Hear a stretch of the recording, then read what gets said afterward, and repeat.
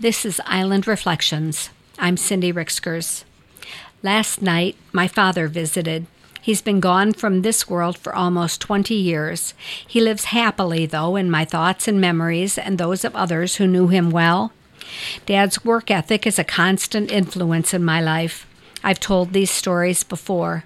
No one could keep up. Beyond the long hours at General Motors, where he worked as an electrician, Dad always had a dozen projects going.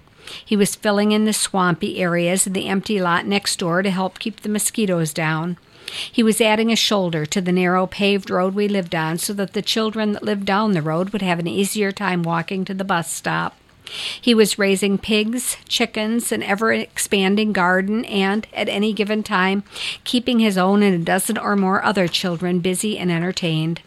I have joked that Dad often treated us like his own crew of migrant workers. Up in the morning early to pull weeds in the garden. At dusk we'd haul hoses and buckets to water the plants. In between there was plenty more to fill the time, from helping with housework, taking care of little brothers and sisters, meal preparation, harvesting and canning, feeding the animals, and on and on. Mom was involved in all of this too, as well as being the one to defend us or answer to Dad if our work wasn't done to his expectations. His stubborn cantankerousness was legend too. There was a particular way to make a bed or wipe a table or weed a row of beans. Dad didn't just want us busy, he wanted things done right. Arguing a defense of cut corners was futile. He was rock solid in his opinions and would hold his ground, picking up anger and momentum as the discussion continued. His sharp temper affects the way I deal with conflict still. No matter how sure I am of my position, a contrary opinion spoken in a sharp tone will bring tears to my eyes and silence me every time. It's humiliating, but I'm unable to react in any way but the way I reacted as a child to that tone of voice.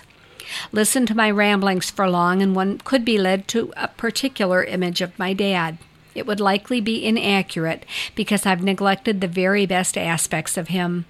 Beyond the firm belief in hard work and a job done correctly and a stubborn insistence on his infinite rightness, my dad had the heart of a young boy. Dad was a tease. He had a twinkle in his eye and a little mischievous sideways grin that gave away his pleasure in the moment. Dad loved projects and adventures. He could turn work into play or, when that was impossible, make the reward worth the effort. A Coca-Cola and a dime for the jukebox while Dad shot the breeze with the bartender was a fitting end to a day spent in hard work. There were harvesting parties, corn-gathering parties, and butchering parties, but also sledding parties, often involving the biggest hill or specially designed icy ramps. On Beaver Island, there were long days spent on the beach and evenings of long drives filled with stories. That was the person that visited last night. Driving home from a friend's house after dinner and a movie, my dad was suddenly with me. It wasn't a ghost-like visitation. There was nothing mystic about it.